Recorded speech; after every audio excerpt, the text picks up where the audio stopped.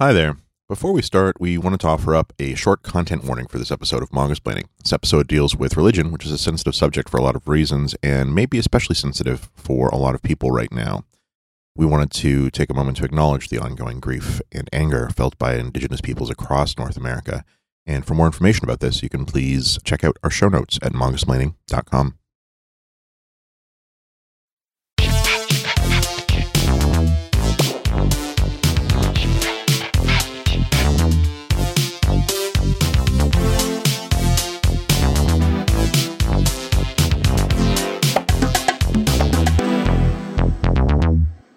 Hello, and welcome to Mangasplaining, the show where we recommend great manga to folks who haven't read manga before. Hosted by myself, David Brothers, Deb Aoki, Christopher Butcher, and Chip Zdarsky.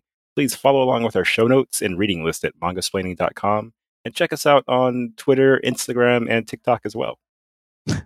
TikTok. Yeah. TikTok, Mr. Wick. I don't know. I got nothing. But we have a very solemn manga to discuss today. Hikaru Nakamura's Saint Young Men. So this is a very recent release in the US. It came out in 2019, but started serialization in Japan in 2006. And it was kept from our shores because the creator of the manga, Nakamura, was worried that Americans who were a little bit touchy about religion sometimes would not like a manga where Jesus is a slacker and Buddha is also a slacker and they are roommates. Time goes on, things change, and it turns out she finally relented. We got it published in the US by Kodansha. We've got several volumes out now. And I like it. I thought it was really funny, so I wanted to make Chip read it and see what everyone else thought about it as well.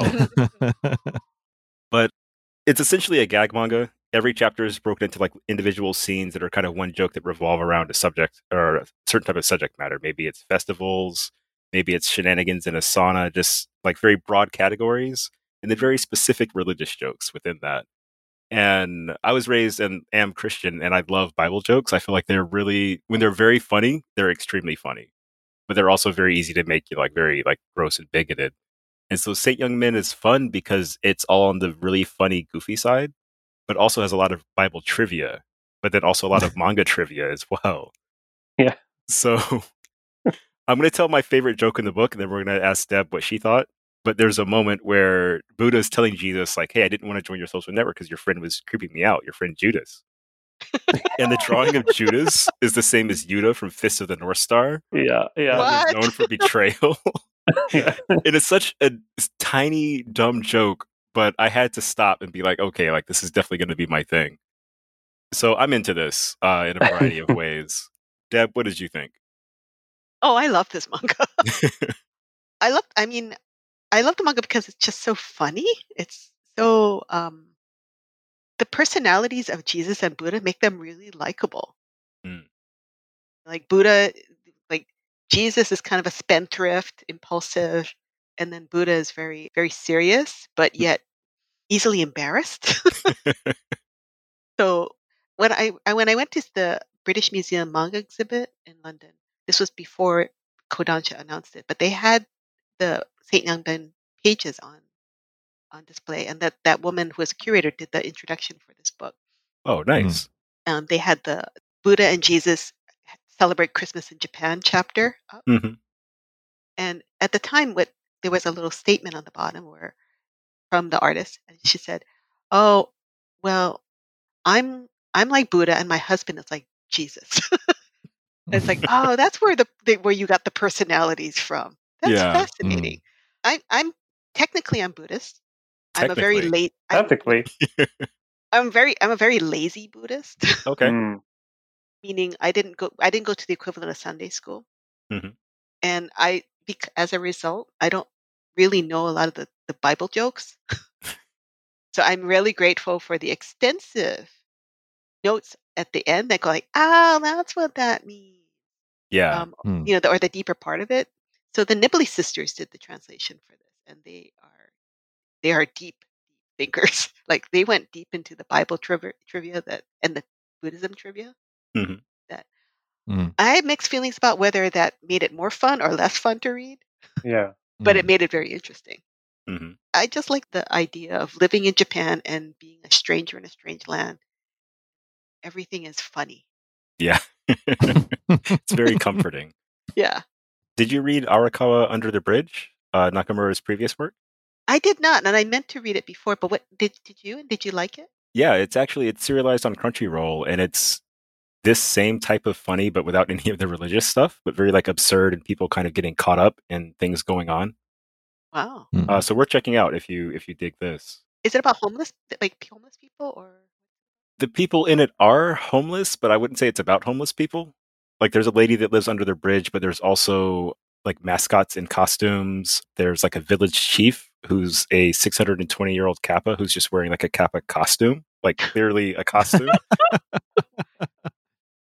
There's like a idol singer / star. There's a lot going on.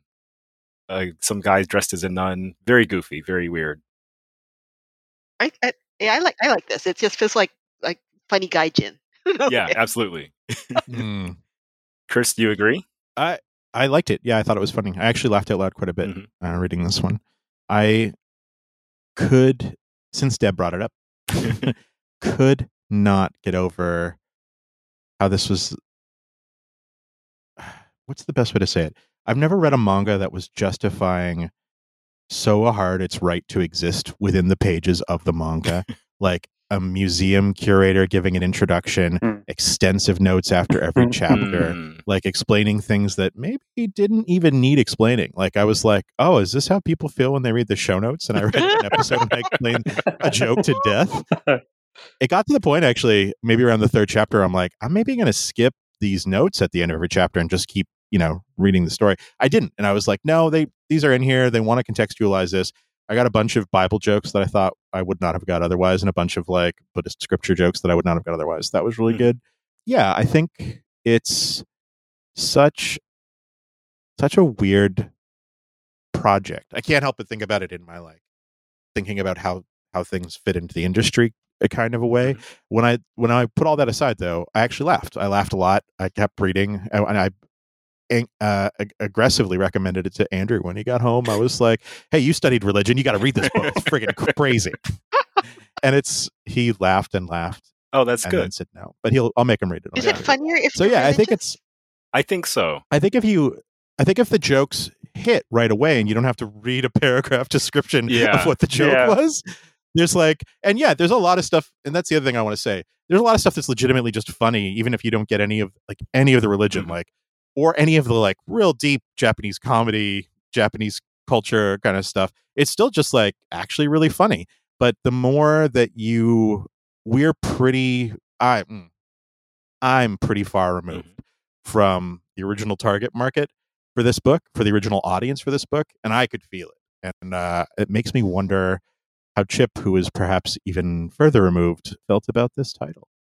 I didn't much care for it.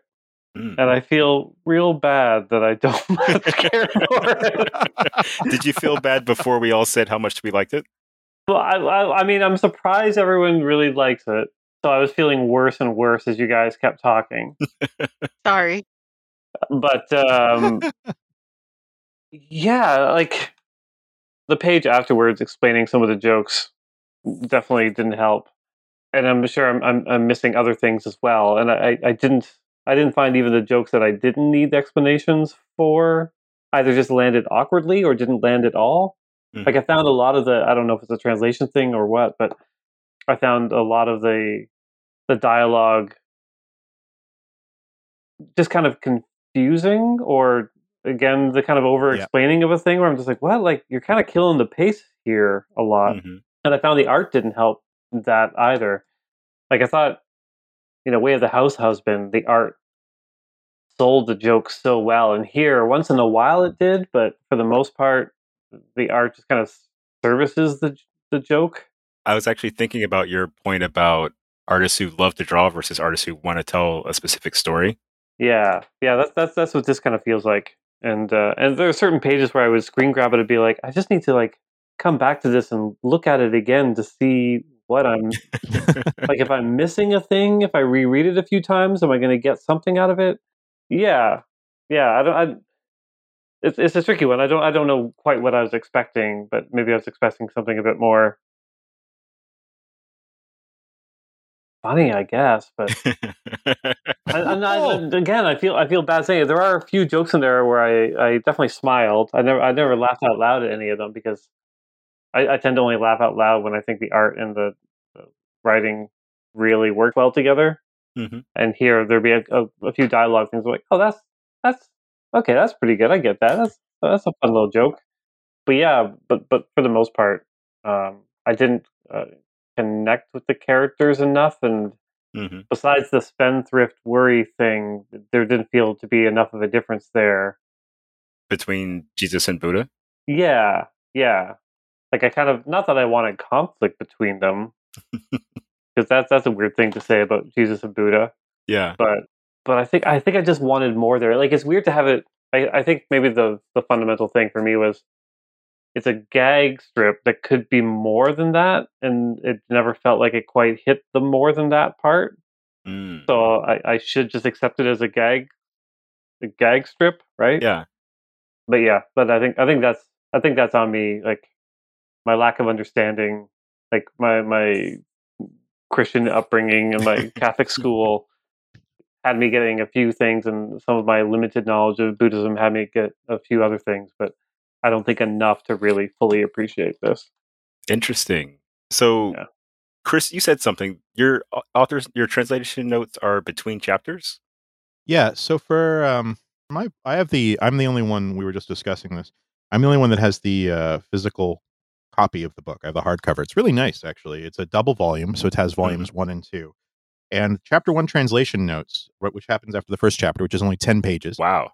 Says, as you've no doubt already seen, the charm and challenge of St. Young Men lies in its level of engagement with Buddhism, Christianity, and Japanese culture, which may require more context than usual in our manga, which I guess this is from Kodansha.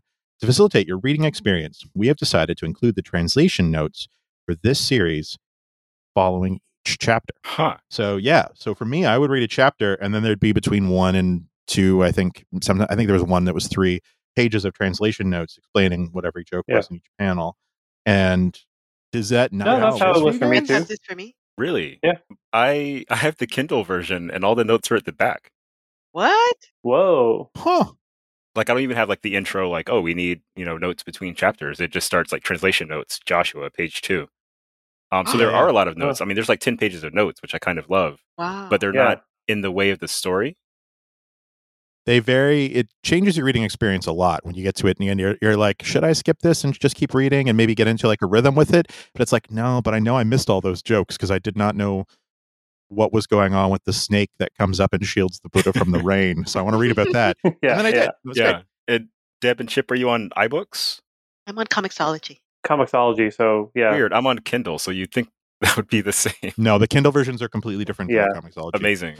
Wow. So I think my version might be a smoother read, because I think if you explain all the jokes in between the jokes, like it really kind of kills the rhythm, especially the pacing, like you were saying.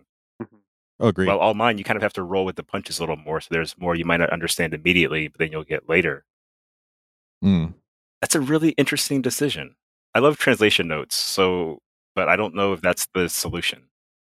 Kind of goes back to what I was trying to say. It's like, it felt like, okay, you just read a thing. Jesus said a thing. We're going to explain what it meant. It's okay. It's okay. Yeah. And that was like every 20 pages, like clockwork. It's like, okay, that thing that just happened, it's okay. This is what they're referencing. It's okay. And it's like, ugh. Yeah, like they're trying to reassure you that this author is not being blasphemous.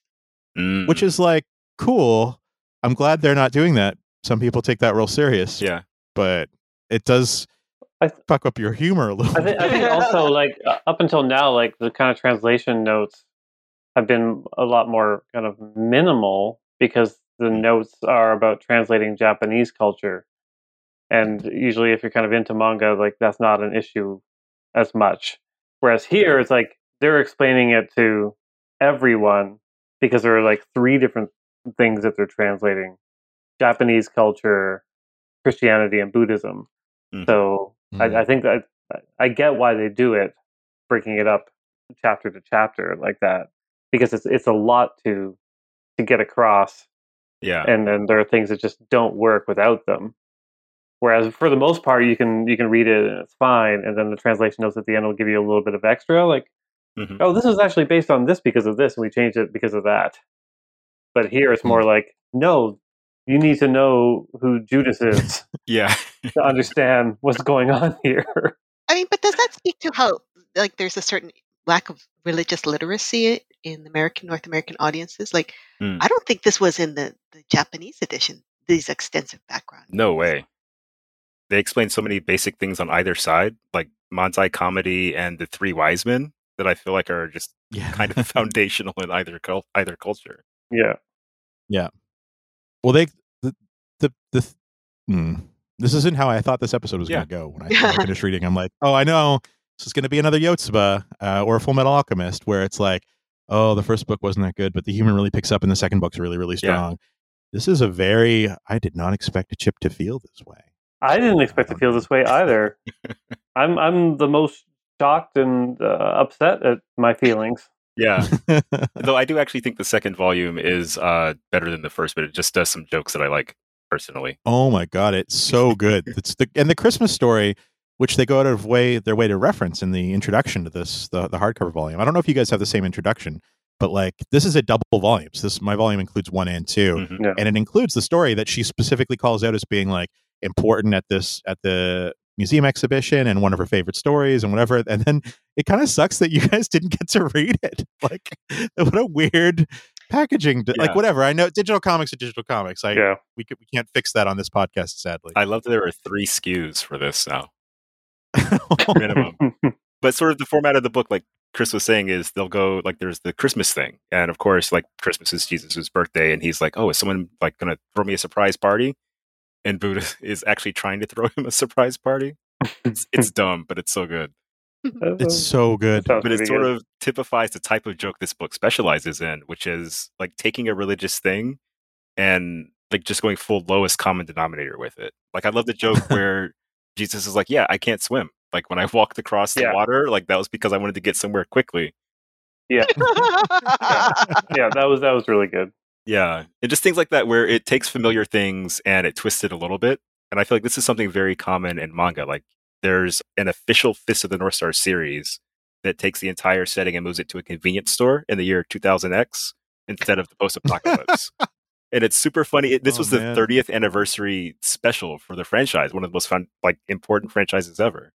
So this kind of poking fun feels very familiar. But with religion, I think is why the author got a little bit worried. Like Chris was saying, like, this is taking something people feel very strongly about and then mocking it. But it's like a very lovely... Is it like a loving mocking, do you think? Yeah, they're not really mocking. I mean... Like, is this edgy? It gets edgy once in a while, but it's still peripheral edgy.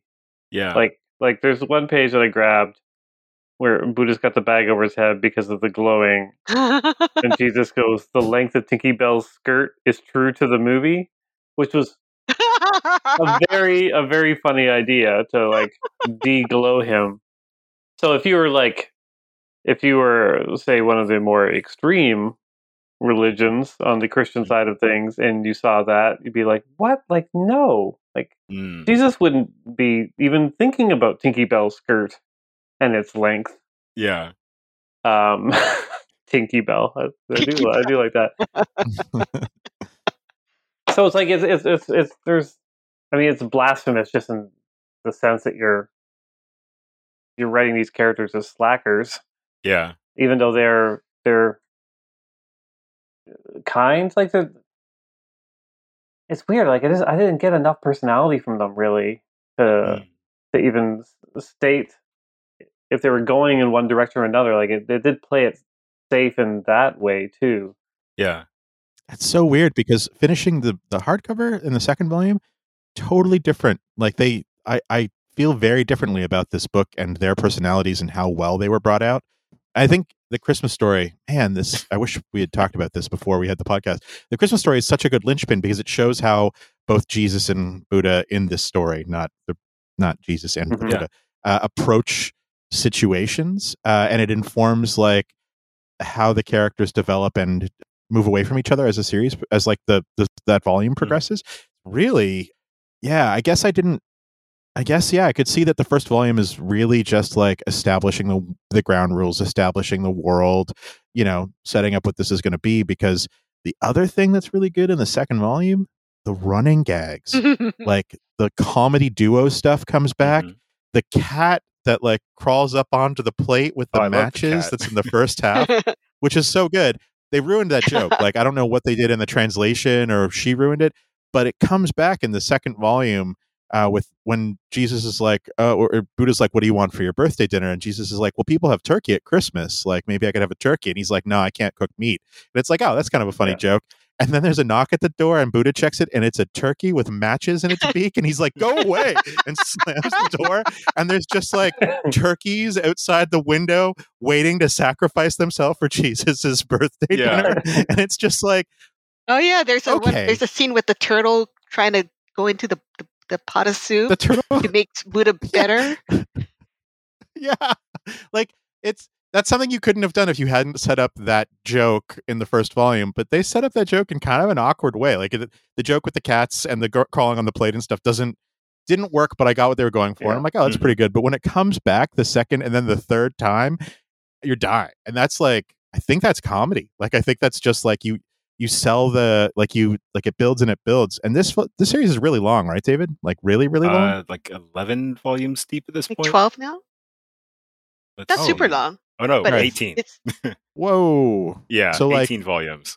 Yeah, if you've got 18 volumes to do gags, like they're going to build and build and build and build and build and build and build on themselves. And then later volumes, they start introducing more apostles. Oh, really? Oh, goodness. Yeah. That's actually really good. Yeah, more angels come down both from like the Buddhist side and the Christian side, and then like we get to meet Judas and all this, and then that sounds get to play in all these jokes about the different apostles. Yeah, I think maybe I just needed other characters to be brought in, like the kind of the Yakuza throughout this. I thought that was pretty funny, but I kind of I wanted more of that. Like, I wanted them to kind of pal around with people, and like, I just wanted to see different personalities in it. Yeah, So yeah, maybe I'll check out volume 2 then. Like clearly I'm in the minority on this. If there are more payoffs and stuff in volume 2, then I should probably. Mm-hmm. Oh yeah, check that out. The other character that comes in volume 2 is Jesus's T-shirt. Oh, it becomes a character. Yeah, because it's like really? It plays off the Shroud of Turin. Okay, yeah. And then nice. He's working out. He wipes his face with his shirt, and it leaves an impression of his sweat-stained face on his shirt. And then it comes to life and becomes another character. That's actually. And then there's a last gag, like after the chapter ends, with Buddha being unable to wash the shirt because it will like obliterate this like living miracle, basically. That sounds good. Yeah, I like the book you guys are describing. But so the book you read.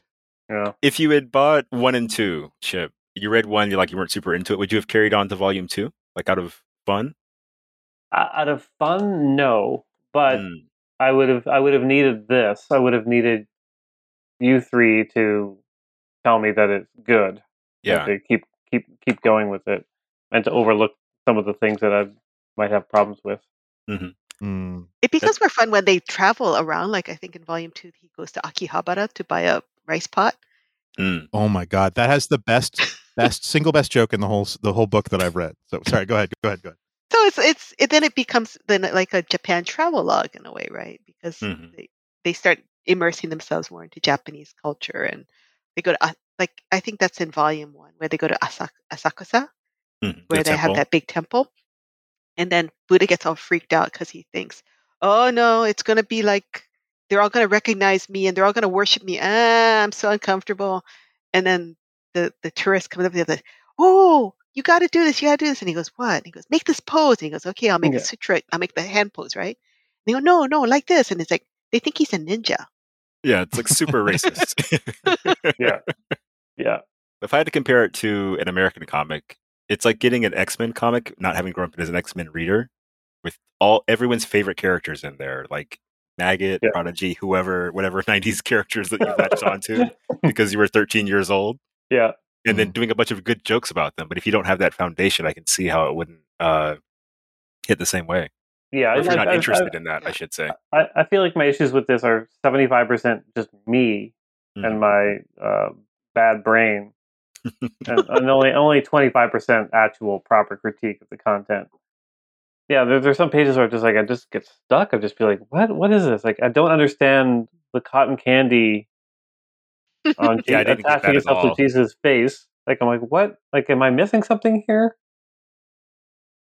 This has come up a few times on the show, actually, where we'll read volume 1, but like volumes 2, 3, or 4 are like the good ones, so to speak.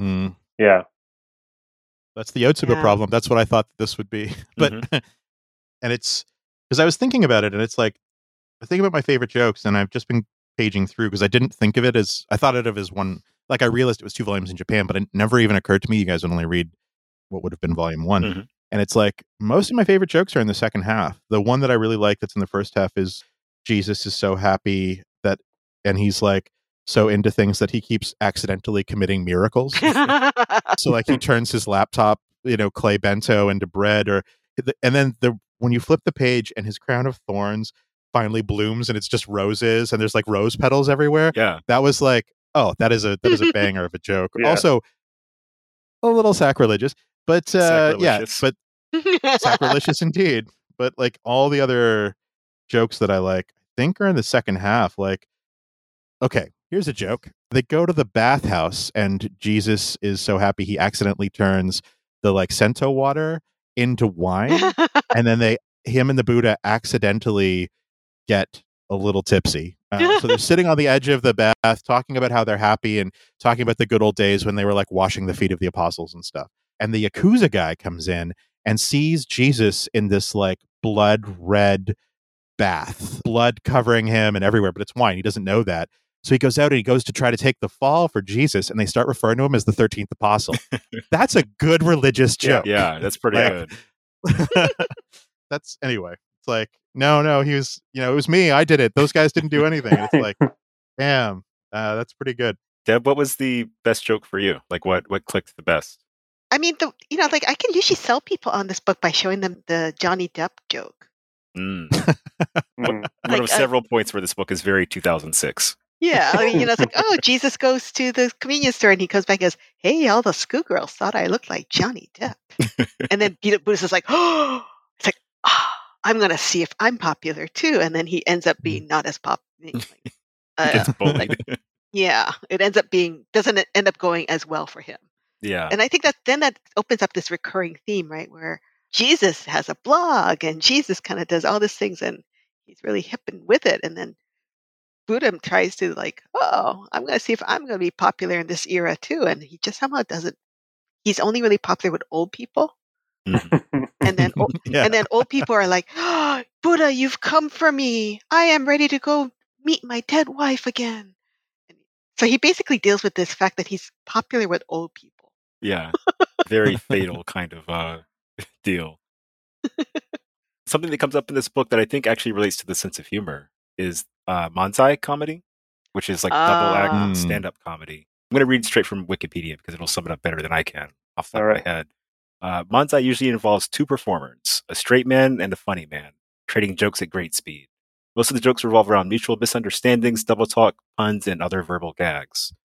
If you follow Kieran Gillen and Jamie McKelvey on Twitter, that's like a manzai duo. That's true.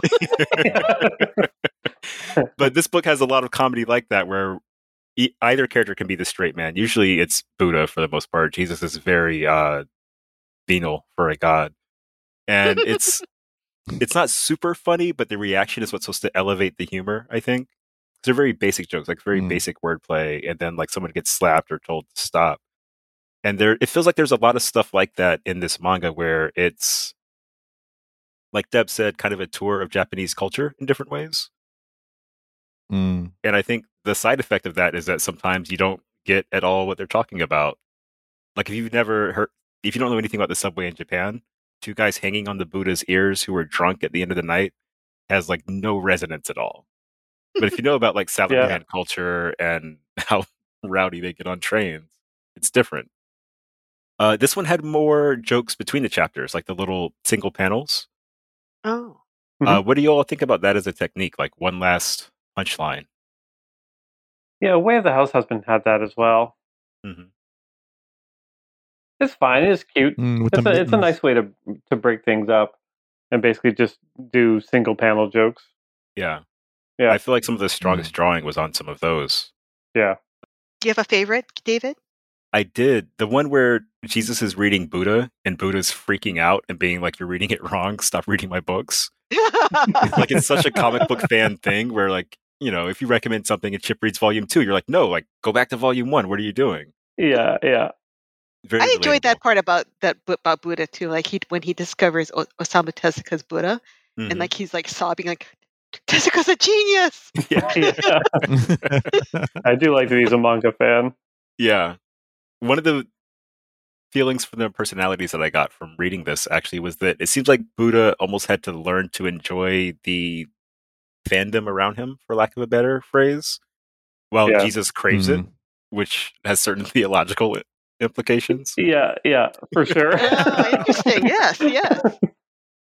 But also it means that Jesus is much more comfortable around people, while Buddha is very like straight-laced, and I don't know, it's an interesting combination, and I can see how they would evolve as characters over the course of the series. Yeah. I really like the posters of them. Yeah, those are great. Especially like the Buddha one.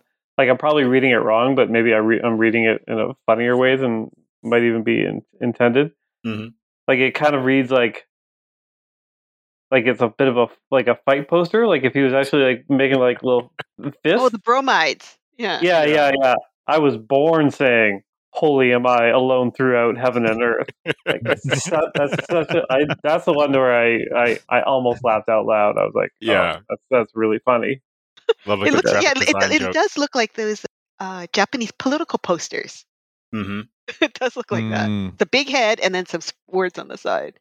Yeah, that stuff kills me. Whosoever shall smite thee on thy right cheek, turn unto them the other. Jesus Christ. And if that was a joke nowadays, it would just be like a meme, like this is Fine Dog or something. Yeah. So earlier I said this is very 2006. It's when it debuted as a gag comic, like a very timely, like ripped from the headlines. There's a lot of current events. And you could tell this because they mentioned Leah Dyson like 3 times in volume 1, who was a singer, model, actress who debuted around then. She went from doing like muscle car magazines to being famous in Japan. Wow. Yeah. The Nintendo shout out when they completely failed to win a real Nintendo DS. Yeah. Like, there are bits of this where I can tell when it was made, and some of the humor feels a little dated because of that. So I think that, not that we have more sophisticated jokes now, but I think, like, you know, comedy changes as time goes on. Yeah. And this is maybe a little more slapstick in a different way than we would get nowadays. Yeah. I don't know. This goes into like the book as like an object that's coming out in 2019. Like, this is kind of how I originally approached it, and I was surprised, especially in the second half, to find how much I liked it, because it does feel like there was a cultural moment around this book when it was being scanlated and when the anime came out and stuff like that was missed completely, actually. So did it make sense to go back and re-release this? And I think that's a really interesting question. I don't know. Like, I'm glad I get to read it in a legal way. I would never have probably picked it up in scans. But yeah, is this as a cultural artifact? Is this a cultural artifact even? Is it still like contemporary literature, or is it out of date? Or I want to turn that back on you, actually, because you have a really good eye for business and branding. Like, looking at the book, like the actual physical object you have, who would you say it's aimed at? Who is it designed for? Fans of the series? Honestly, it feels to me like this is for people who know what it is, and it feels very safe. Like, it's trying to hedge against people who don't know exactly what it is picking it up. Like, it feels like, here you go. Here's the fucking quote. It feels produced in a less honest way than just like hentai, than just like porn. Like, you look at the hentai that's coming out these days, and it's like, this is what we are. Like, this is it. We're not hiding anything. The occasional black bar aside, although that's almost gone away completely thanks to digital drawing. Whereas this is like, This is a 2-volume, like 2-in-1 volume, in a hardcover with like they toned down the cover, the sort of Japanese characters. I think we're in front of the characters on like a glossy kind of thing in the original. It's got an introduction. It's full of notes. Like it feels like this is probably a really funny, pulpy kind of a project, right? Like this is like you pick it up and you laugh, and it's like good-natured comedy. And actually, you'll learn a lot about all of the things that you learn a lot about Jesus and the Buddha and Christianity and Buddhism, at least so far as it is understood by the author of this book. And this feels like it's look, all right, we're going to give you the Saint Young Man you wanted, but we got to take some steps. We got to be sure that the wrong people aren't going to be real upset about it. So here you go. You get a $24.99 hardcover version instead of getting the like $10 pulpy softcover version. And I get it, and it means that people who love this series, truly love this series, and a lot of people do, get to physically own it now, which is awesome. Like I'm not upset about that in any way, but it is, and they did a good job. Like it's got color pages in it, and it's got mid-book color pages for the Christmas issue. Whoa, which is really super inexpensive. It's like you gotta paginate that. You gotta paginate that to figure out where you can insert a short color signature in between black and white signatures. That's real. That's like someone took some real effort in this book. But all of that said, I don't know, but ultimately serves the kind of story you're being told. And I don't know that you guys got that necessarily by picking it up digitally either, because you're not encountering the work the same way. It looks like the same like weird little icon in iBooks or Comixology as every other book you've downloaded for the podcast. But it feels like if this, and I don't know, and I'm saying all this, but Chip's coming into it thinking it's going to be the funniest book, and is just like, I did not laugh out loud even once. Like maybe I'm totally off base, but it feels the content ended up feeling divorced from the physicality of the book. But at the same time, the content gets really good in the second volume. Like this is where I thought it was going to go all Yotsuba, where it's like, you just needed to keep reading to get to the water gun fight scene, and then you'd be set. Or you just got to read to volume 3 with Beastars, and then you get to the egg salad, and then we're good to go. Like we are good. And I think I don't know if it's a problem of manga exactly. I think it's a problem of North American publishers publishing manga. This book was probably $4, $6 in Japan, and it was serialized for 2 years before the first tankobon came out. Like this is a book, it was 2006, but the first trade didn't come out until 2008. So like this is a book where you're picking it up, it's gags, it's whatever. Like, you could take a risk for $6 at the convenience store to see if you like it, or at Mandarake you could buy a used copy for like 100 yen. And there's a lot less of a risk as a reader. You know what I mean? And you don't take it as seriously. Is there a thing in manga publishing like traditional kind of North American book publishers do the hardcover to the softcover thing? Marvel and DC do the reverse, where they do like cheap single issues to trade paperback collections to hardcover. Like, do manga publishers have the kind of the size of an audience to make those kind of calls? Like, could this be the hardcover and then they put out the softcover like 6 months later, a year or two later? Not in the States, probably in Japan. Probably definitely in Japan, actually. There's like several different formats for manga there. There's like the tankobon, which is more or less what we've been reading, like graphic novels. What is there? Bunkobon, which is like a little bit bigger. There's like archival sizes. There's like very tiny travel sizes. There's definitely variation in format to be had. But in American comics, generally 2-in-1 and a hardcover means it's some kind of archival fancy project. Yeah. What is it? Upspec, I think is the word.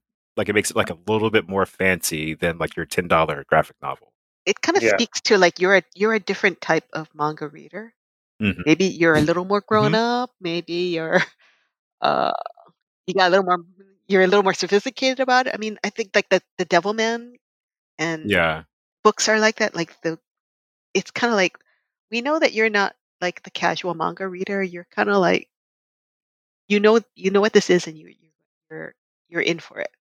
Yeah, but there's no way that the like Kodansha would now put out the softcover single volumes unless it was a huge hit. I can't see it happening. Yeah. I think the digital version might actually be that, because looking at the cover for my digital edition, it's exactly as Chris describes the Japanese version. Or no, actually, they're in front of the letter, so it is the same cover. Never mind. Yeah. But like the way, like I didn't know there were translation notes in an essay until the end of the book when I was reading it digitally. So it was just all gags for me from wall to wall, and then the explanation, which is a rhythm that I'm much more used to. Given how afraid they were of publishing, or the common knowledge about that, there was this sense of, oh my God, what if we put this out and people react really badly to it? Do you feel like they overreacted? I think 2006 would have been a bad time for it. I think at the time it was probably a little spicier religion-wise than it is nowadays. I think you can get away with a lot more. Like Lucifer is on 6 seasons on Netflix now. And I don't know if that would have... And that had protests, but never to the degree that I think people were expecting. But I think it also, like, let's just be honest, people are racist. Like, a Japanese person writing Lucifer and releasing Lucifer would have been responded to differently than maybe the white creative team of Lucifer that put it together originally. So, like, is it just because people is because the world is more on fire now and various groups have different focuses? People are cool with jokes about religion in the U.S. Just speaking, I guess North America, U.S., Canada. I think with regards to religion, I think people are more open with speaking about like the horrible abuses and things like that, in addition to kind of taking it a little less seriously. Because I feel like as a kid, like there's no way my folks would have let me watch a show called Lucifer. Yeah. Yeah. That's a good point. Yeah. I mean, in Japan, like these religions coexist, right? Like, so Shinto and Buddhism, people, like, I think the thing is, like, you grow up and you go to these Shinto rituals, and when you die, you have a Buddhist funeral. And in between, you get married Christian. Yeah. Like, covering all your bases. They treat it like, I mean, I used to tell people that my religion is I'm a salad bar Buddhist. I take the spinach and the peas and the eggs, but I leave behind the baby corn. I can pick and choose what I like about baby it. Corn is unnatural, so that's we could do a whole other half hour on that. But yeah. But like, I'm not all in, and I don't need to be all in. Mm-hmm.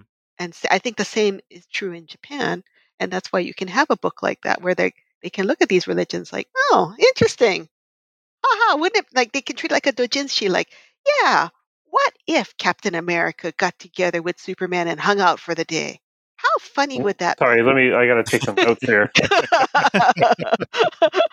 It reminds me of kind of how, you remember like the peak of Hamilton Fever, and there was that level of like, oh, can you believe they're doing rap music with the Founding Fathers? But in Japan, there's an anime where a young girl is the reincarnation of Noda Obunaga and turns into like a superhero, basically. And it's called Nobunagun because she turns into a gun. And this is a popular trope because there's Oda Nobunaga, where he's like the little dog. A dog. Yeah. And then he meets all the other famous Japanese generals, and they're all also dogs, and they're all like, they're trying to be like stern and. All this, it all depends on how big a thing gets too. Like, Hamilton was big. Yeah. And so you draw a lot more attention. If Hamilton was a comic book, it would have no attention here. It might have been a comic book at some point. There were talks. Yeah. I mean, I bring up like Sengoku Basara, Sengoku Basara is basically turning these famous Japanese historical figures into hot guys. And they fight. Ooh. Fight. Sorry, they literally only exist to generate doujinshi. I actually worked on a couple of books because Udon published the manga. The manga are actually really good, like weirdly good. Like, you had this tie-in thing that's just about hot guys, and you just went for it good. Like, it's great. But yeah, I think there's a different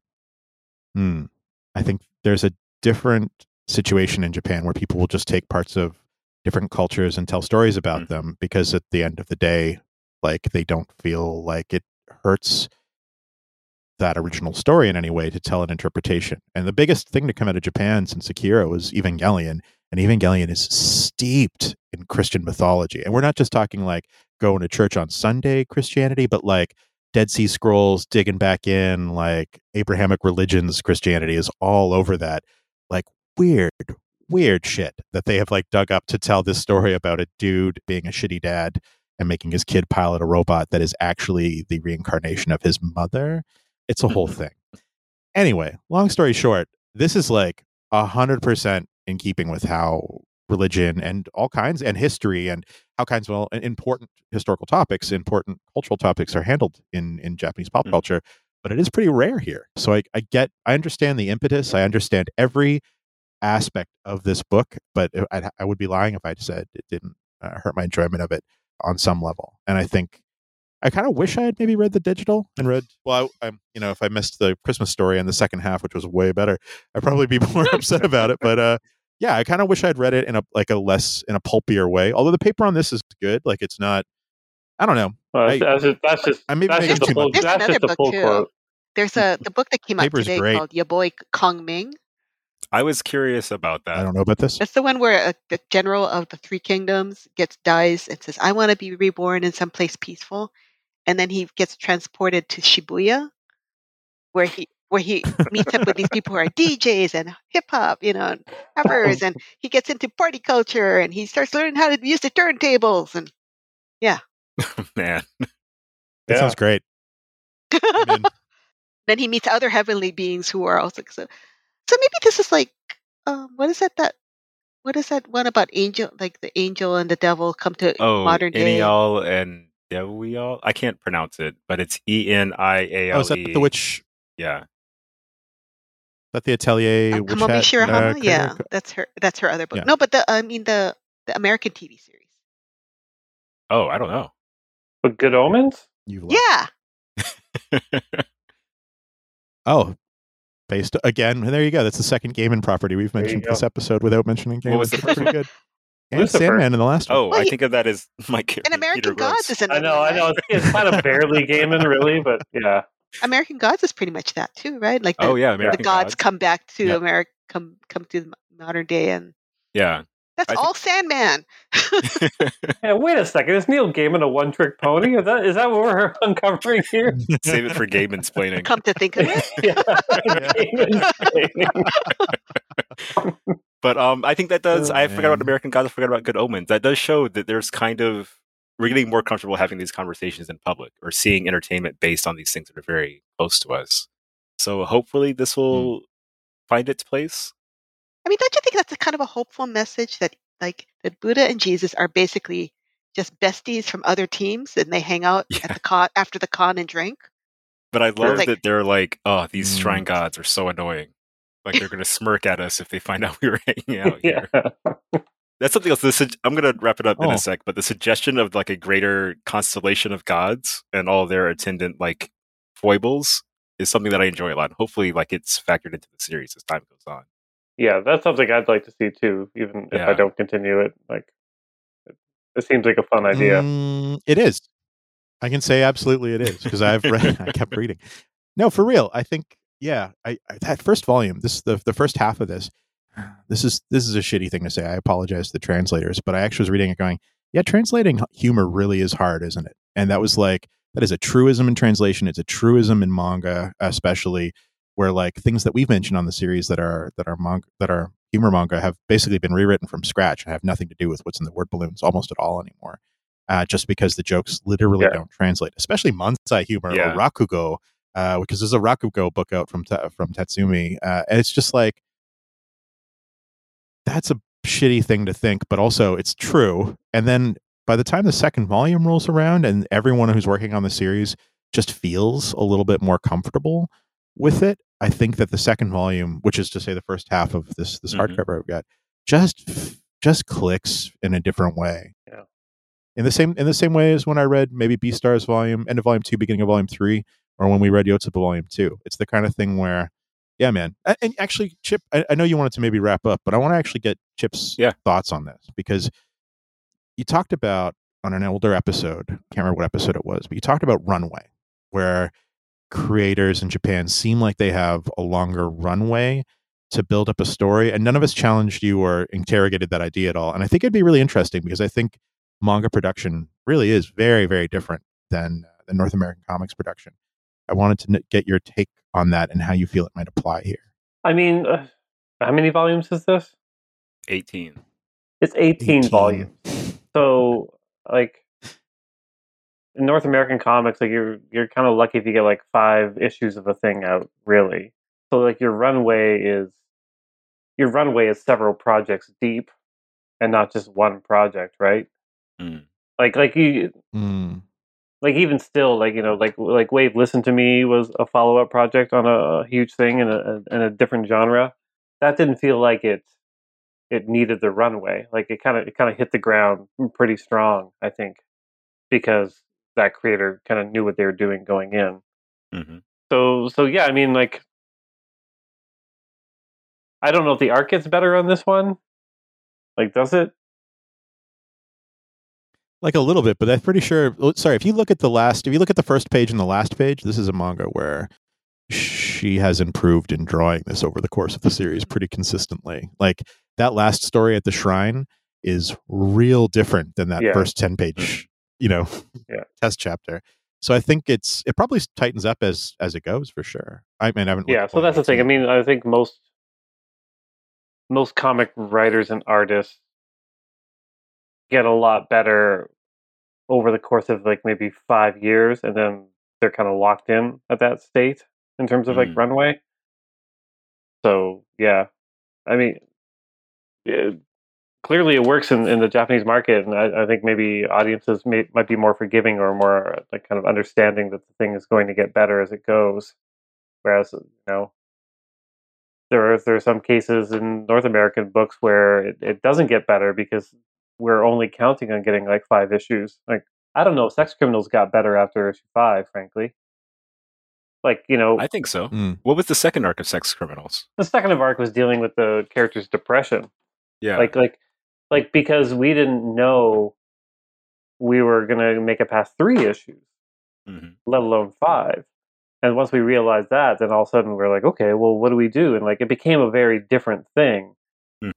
So I don't know if it actually. I mean, I think technically it may have got better, but overall maybe it didn't hit the high marks of the first trade.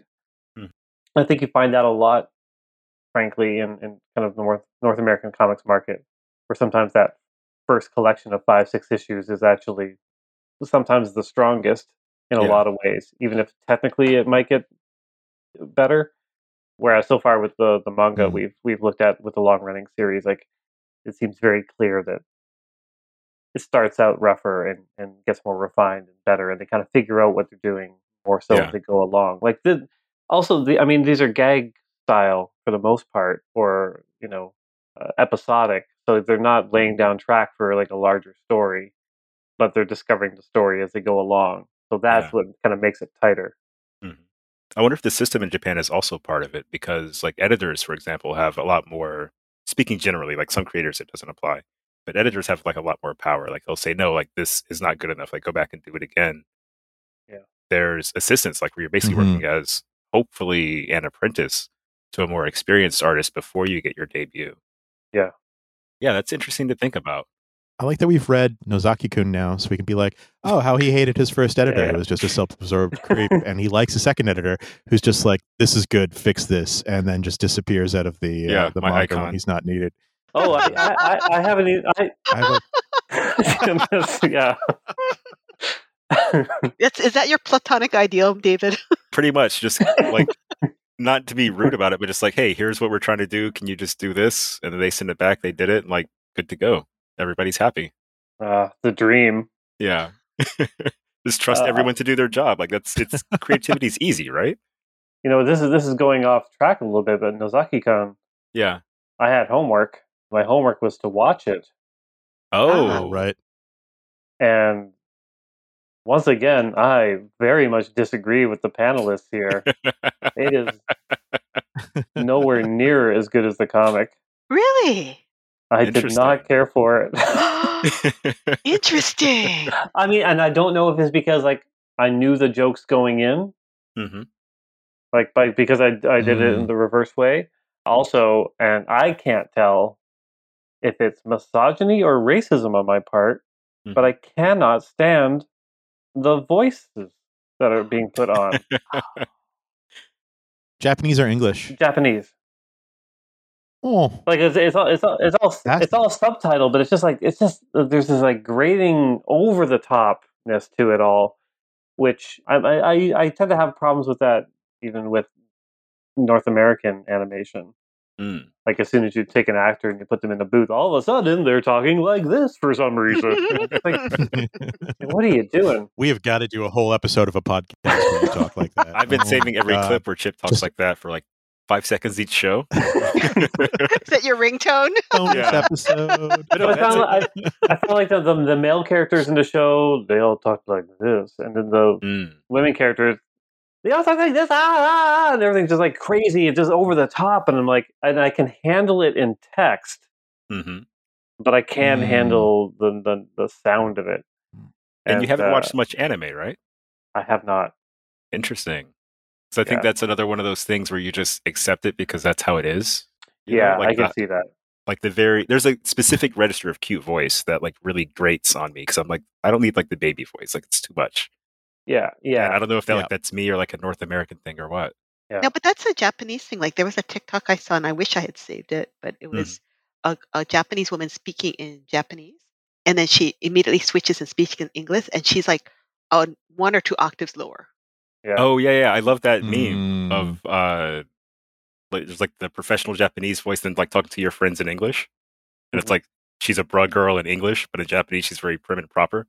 Yeah, like it's apparently much more it's desirable and acceptable to speak in a much higher voice if you're female, like high, like super high. Like so when I go to Japan, I feel like I'm like James Colburn or something, you know, like do they think I'm a guy because I'm speaking like really compared to like so desu ka na na na na na na na now like hi. What's that? Well, all right. Final thoughts. Deb, let's start with you. We'll go Deb, Chris, and then Chip to close it out. I think this is an interesting theme that we're coming across here with Mangasplaining is that maybe whenever I recommend manga to people, I just go read it. But I never. Now I'm being much more conscious. Like, oh, you got to actually read volume 1, 2, and 3 to really get why this is good. Yeah, and I'm trying to be a little bit more mindful of that. I normally recommend Saint Young Men to people who like are looking for like something that's kind of high concept and goofy. One thing I love about manga is manga teaches me stuff that I didn't know, but I see everyone's point that maybe that teaching should have come at the end of the book, and you just should have just enjoyed it just as this like, this is kind of weird. Okay, yeah. But I loved in earlier episodes, Chip, like what I'd say, is this kind of Japanese, and did you get it? And you'd be like, duh, context.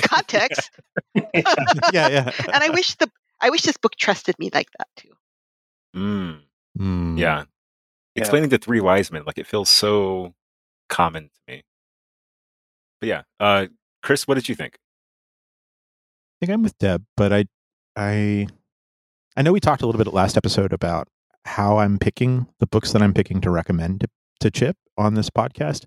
And I just realized after I finished this book, I finished it just as Andrew came home from work. I'm like, you've got to read this, because it didn't even occur to me that he would read the first, 3 or 4 stories and kind of bounce off of it, because the humor is not quite where it is when I just finished reading it. You know what I mean? Like, I think we pick and choose our memories of things. And I think back to, especially when I was a bookseller, the things that I recommended that ended up being really big hits, like hitting with people.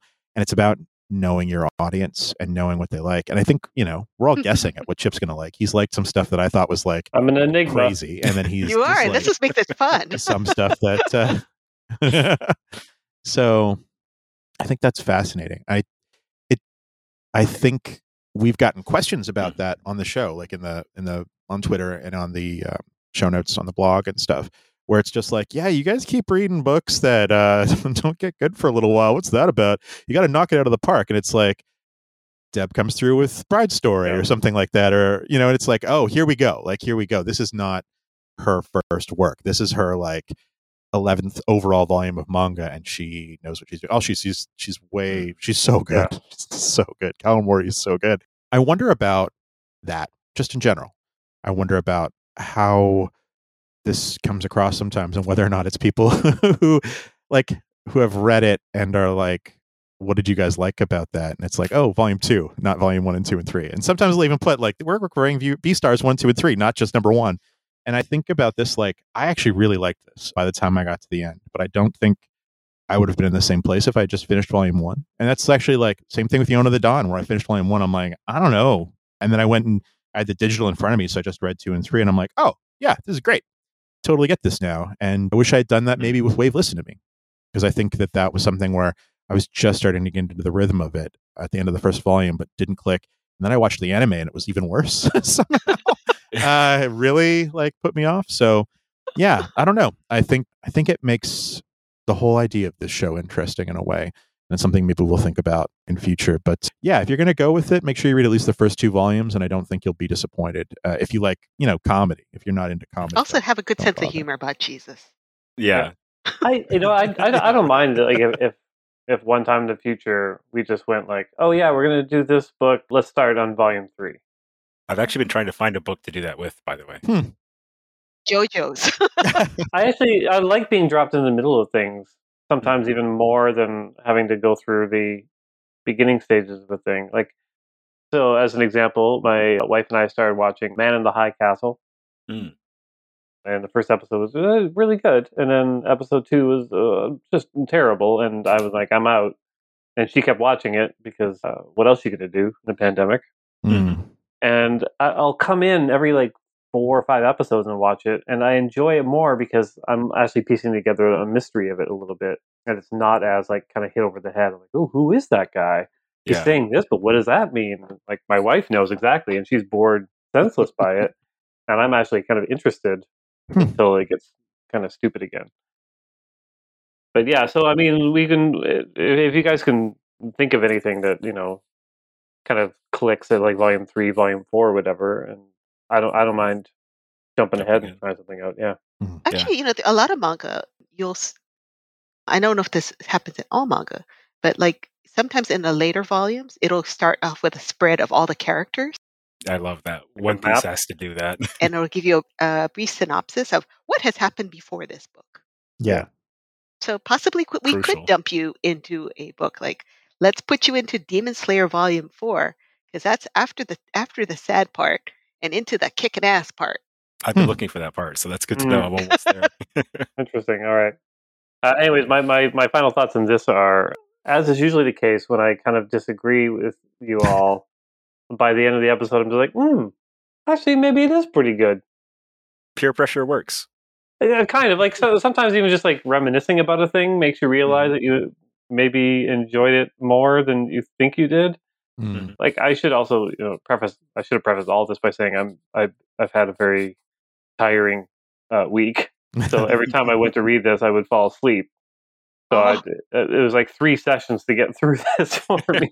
And part of me was like, well, it's just not that good if it's not keeping my attention. But also I'm just like, wow, you just worked a 14-hour day, buddy.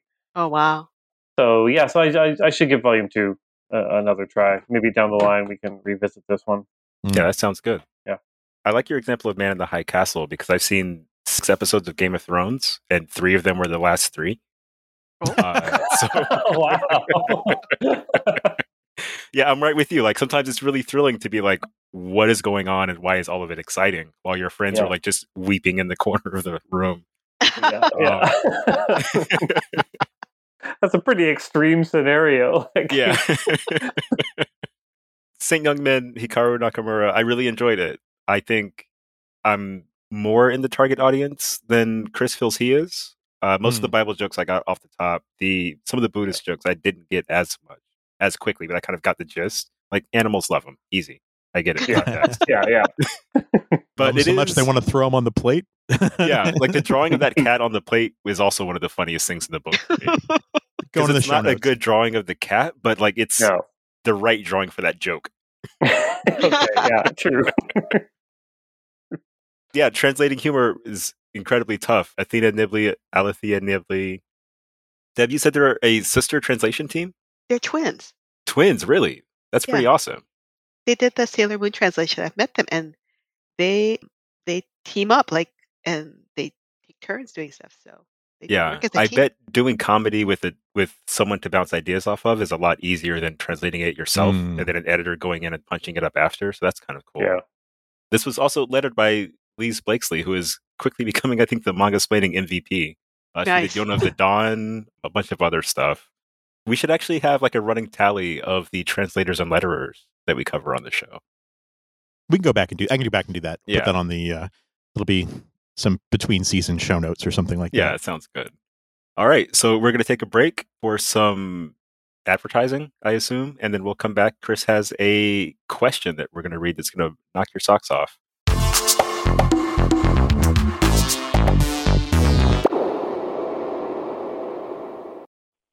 You have one unheard message.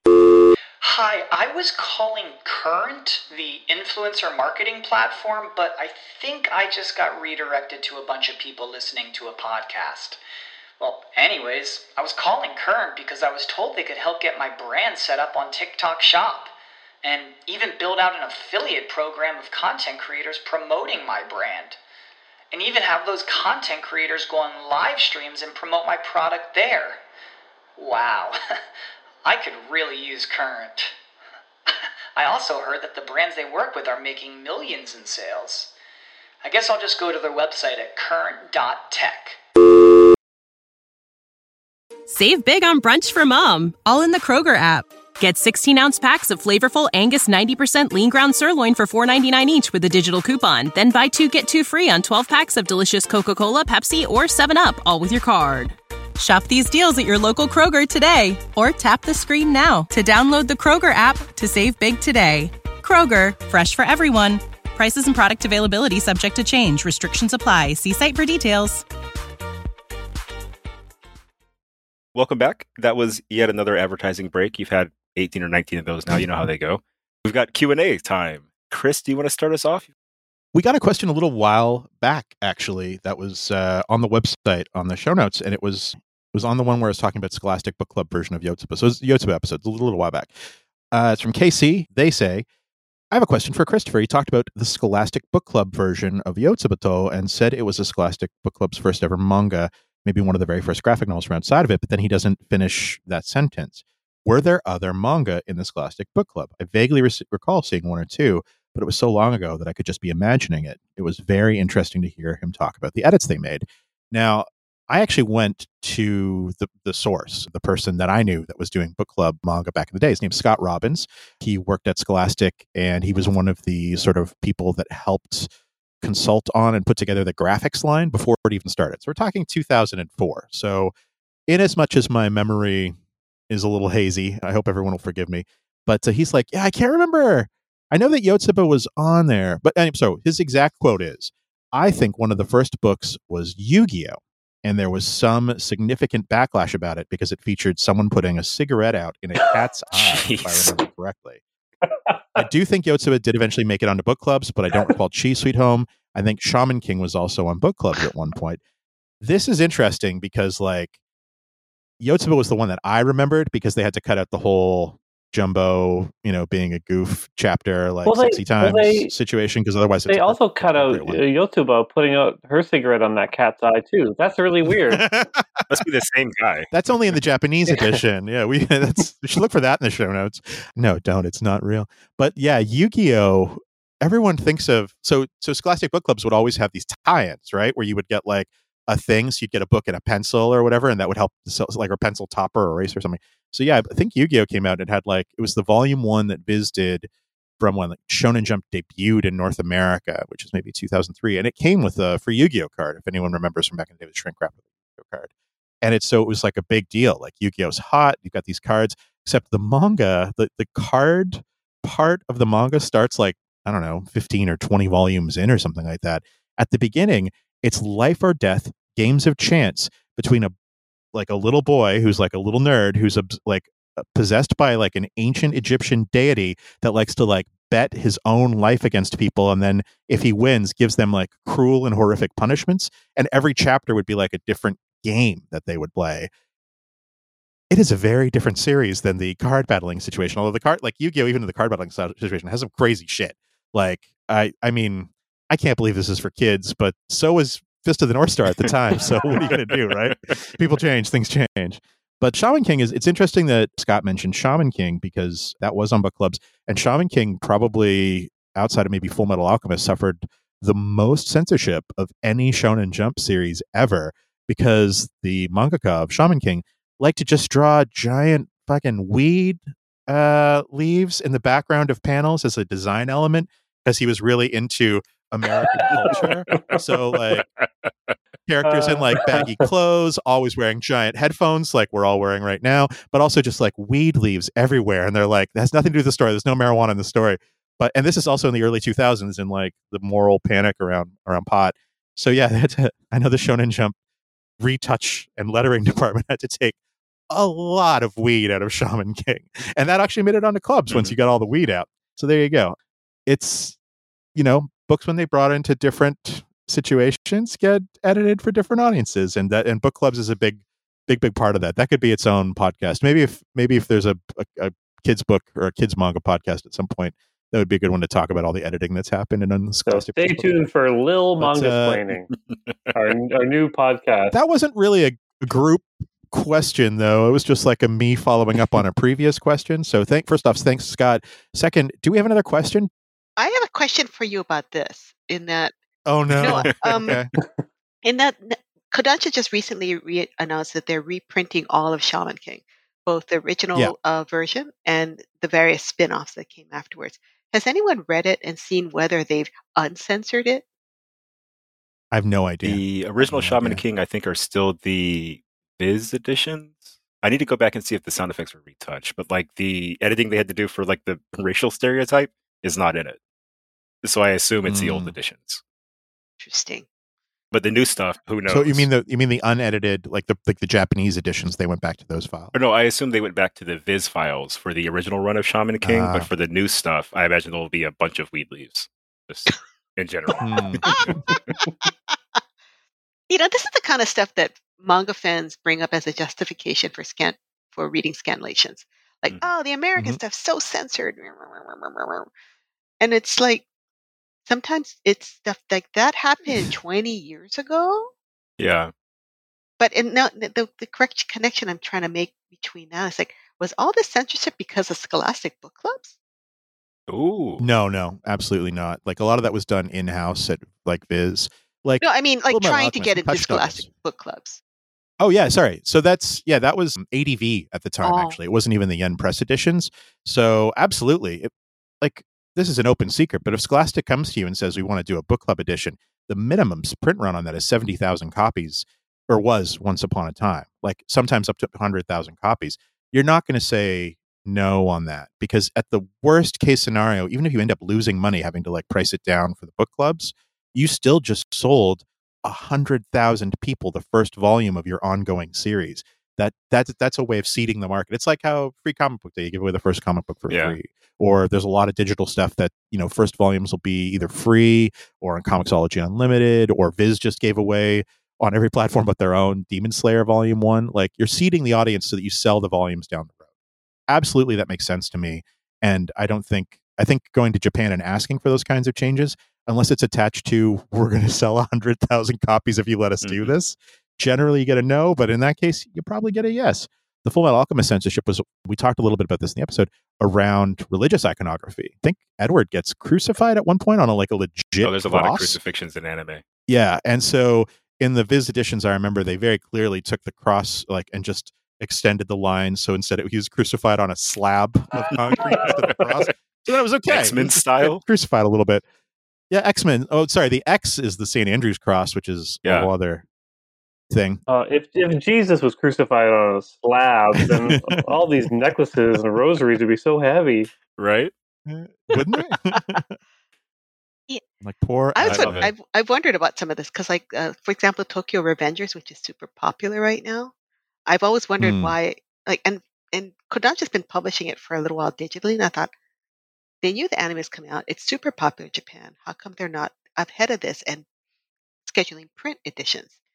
And I'm always wondering if one of the reasons why is the main protagonist gang is called Tokyo Manji Gang. And Manji is basically that symbol that looks like a swastika. which they also photoshopped out of Blade of the Immortal. They would have little author's notes because he would sometimes. The Blade of the Immortal guy used to do very beautiful 2-page spreads of people getting cut by swords, and sometimes into designs. And I think at one point it's like a manji symbol, like a huge giant like reverse swastika, basically.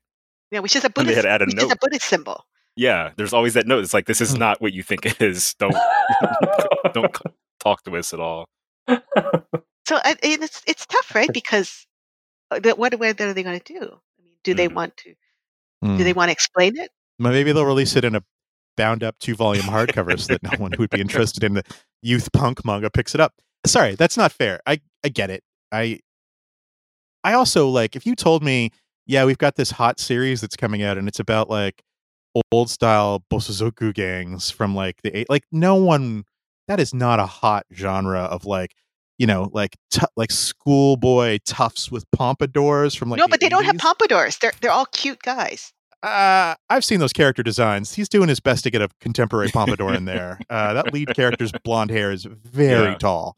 But that said, I can't, like, that's not a popular genre. Like schoolyard fights, even with that like little click. So yeah, we'll put it out on digital. We'll see if it actually picks up. Now that it's picked up, they'll probably release it in trade. It seems kind of smart to me, but it also seems like I see where you're coming from. But if you had asked, like when you said, I'm really into Tokyo Revengers, and I looked it up for the podcast notes, I don't know, 12 weeks ago or whatever it was now, I was just like, really? Like, actually you're into this? Because it does not look like doesn't look like it's for me. It doesn't look like it would ever be successful either, but shows what I fucking know. People like the boy I like that gangs. you said that after answering a question at length about book fairs and things like that. Right? I'm full of contradictions, David. I know it's a show that caters to fujoshis or like female fans. When there's an animate cafe that has all the characters on different collectible cards. Oh, they want to make a lot of money. Yeah, they're going to make some money on that. Deb, you want to do our final question? So Bo, who is Hot Spring Summer on Twitter, sent us a question. Where is there a place manga will not go? Follow-up question. Have you read a manga about that place? That's interesting, right? Because we just talked about things that manga goes that mean that American publishers say, you can do that in Japan, but we're not going to publish it here. Mm-hmm. But in Japan, is there like subjects that are just like the third rail, like don't touch it? We're never going to make a book about this subject. Does anyone know? I don't think so, because even just on this show alone, we've talked about books about boxing, schoolgirls rapping, capoeira, sex island, like making manga, things like that. There's pretty much no genre, no subject matter even that manga won't go to.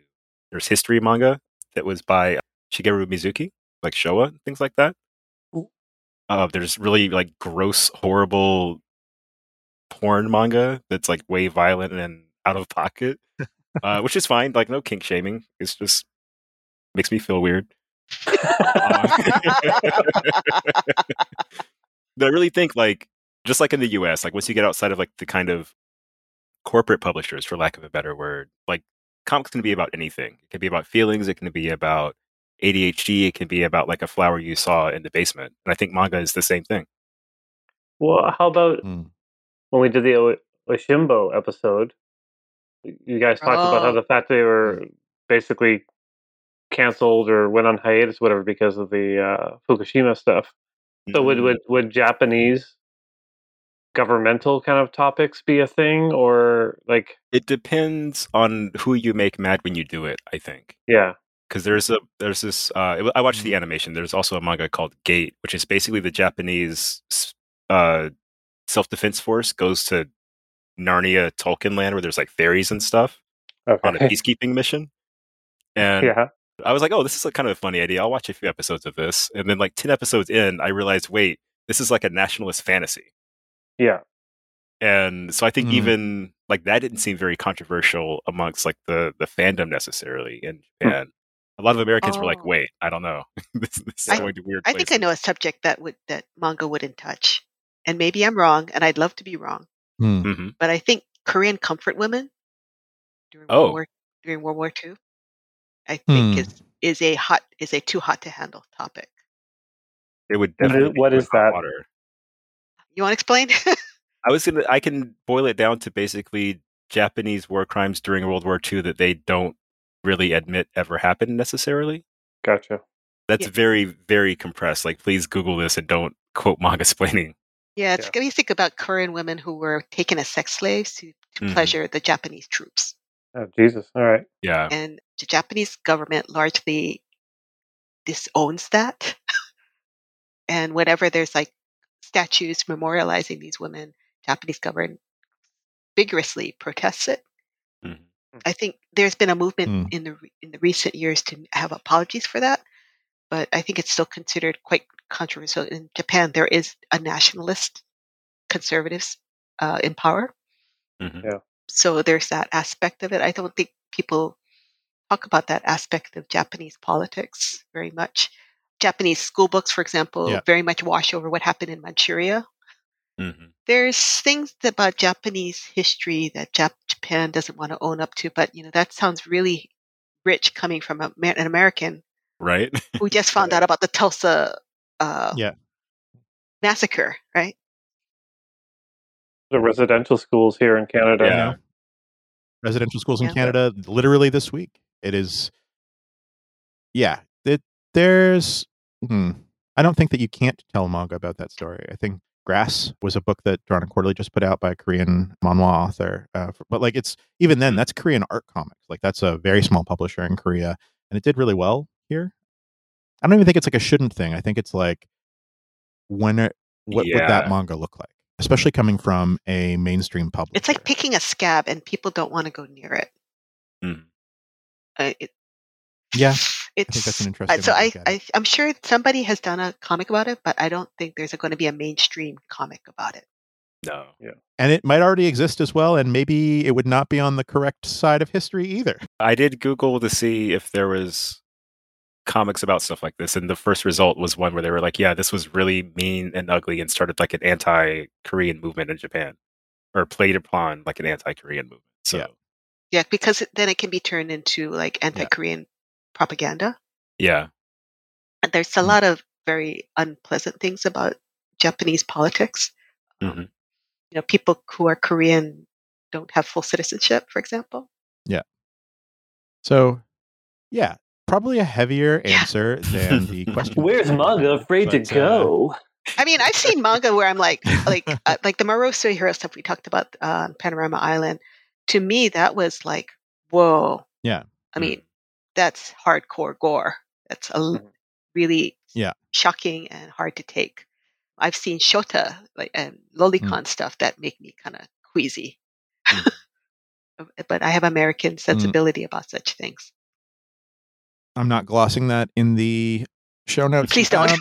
I think that it's really interesting too, because I got into I fell down a research hole because Deb mentioned like 6 things back to back in the span of 10 seconds that I had to like write about in the show notes this week. Usually that's my fault, but Sorry. Thank you, Deb. But it was like the John Trumbo, Johnny Got His Gun, Into the Metallica 1, but also the Caterpillar story by Rampo. And I was just like, all right, here we go. And that was like 1,500 words. But it's like, yeah, would something like Edogawa Rampo's Caterpillar story, Imamushi, be something you could publish, where it's like, it's written and drawn by this guy who is known for making grotesque, erotic, whatever, and it's this super serious story about a guy who suffers real disfigurement in war, and he tells it in a no holds barred, like whatever, and like it's his relationship with his wife who like eventually ends up killing him, but not in a gentle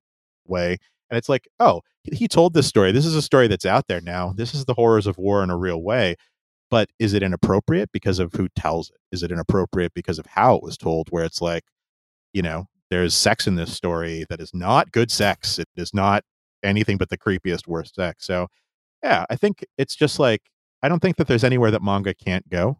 And I think after looking up and reading some preview pages of Imamushi in French, it's like, oh, there you go. That manga went there. That is a manga that went somewhere that I didn't think it would go.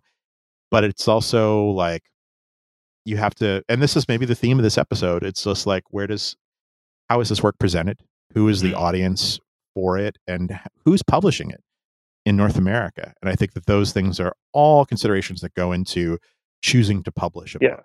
I think that that's like you can manga, or whether it's North American comics or European comics or whatever, like you can write and draw whatever you want. You just have to deal with the repercussions of that and the potential lack of an audience for the work that you're doing.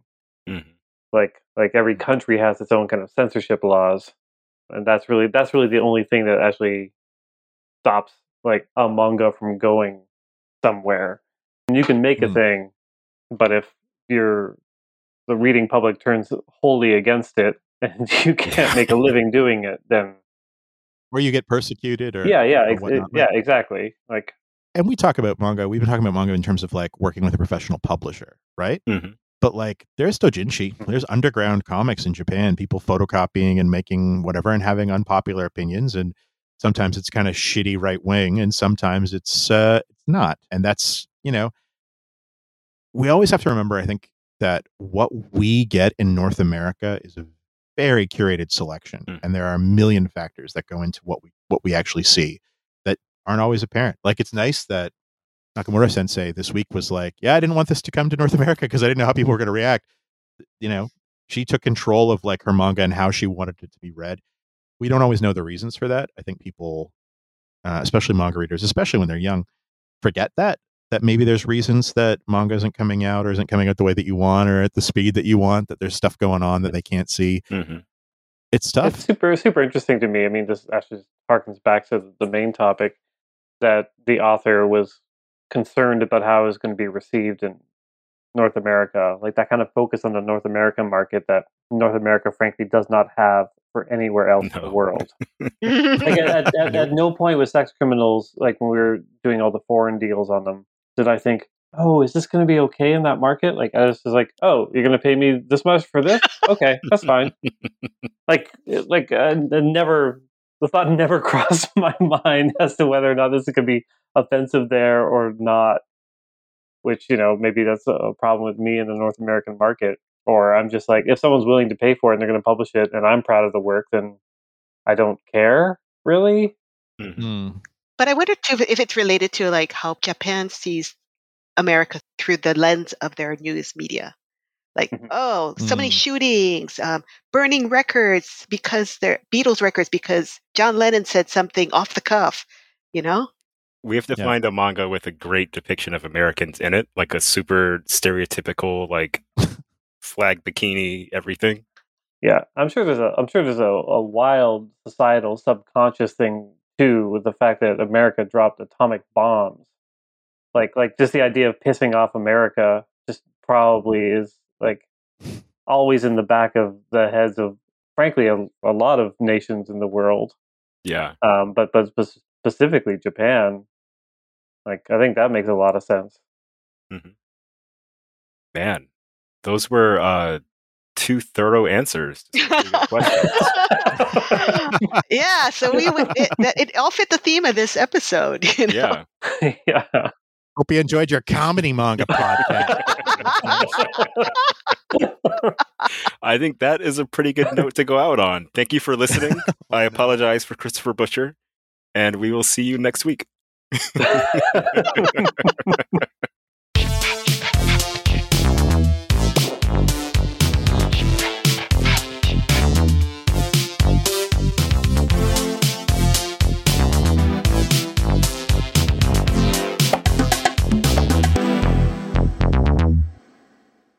This has been Manga-splaining, episode 21. Thanks for listening. For our next episode, we'll be discussing the manga A Journal of My Father by Jiro Taniguchi. Want to pick up a copy? Consider supporting your local comic book and manga specialty shop. Find one near you at comicshoplocator.com. You can also follow along with our complete reading list at mangasplaining.com. Thanks to DADS for their musical accompaniment this episode. You know how to book flights and hotels. All you're missing is a tool to plan the travel experiences you'll have once you arrive. That's why you need Viator. Book guided tours, activities, excursions, and more in one place to make your trip truly unforgettable. Viator has over 300,000 travel experiences to choose from. Everything from simple tours to extreme adventures and all the niche, interesting stuff in between. So you can plan something that everyone you're traveling with will enjoy. Real traveler reviews give the inside scoop from people who've already been on the experiences you're considering. So you can plan with confidence. Free cancellation helps you plan for the unexpected. And 24/7 customer support means you can travel worry-free. Download the Viator app now and use code Viator10 for 10% off your first booking in the app. Find travel experiences for you. Do more with Viator. Ohio, ready for some quick mental health facts? Let's go. Nearly 2 million Ohioans live with a mental health condition. In the U.S., more than 50% of people will be diagnosed with a mental illness in their lifetime. Depression is a leading cause of disability worldwide. So why are some of us still stigmatizing people living with a mental health condition when we know all of this? Let's listen to the facts and beat the stigma. Ohio, challenge what you know about mental health at beatthestigma.org.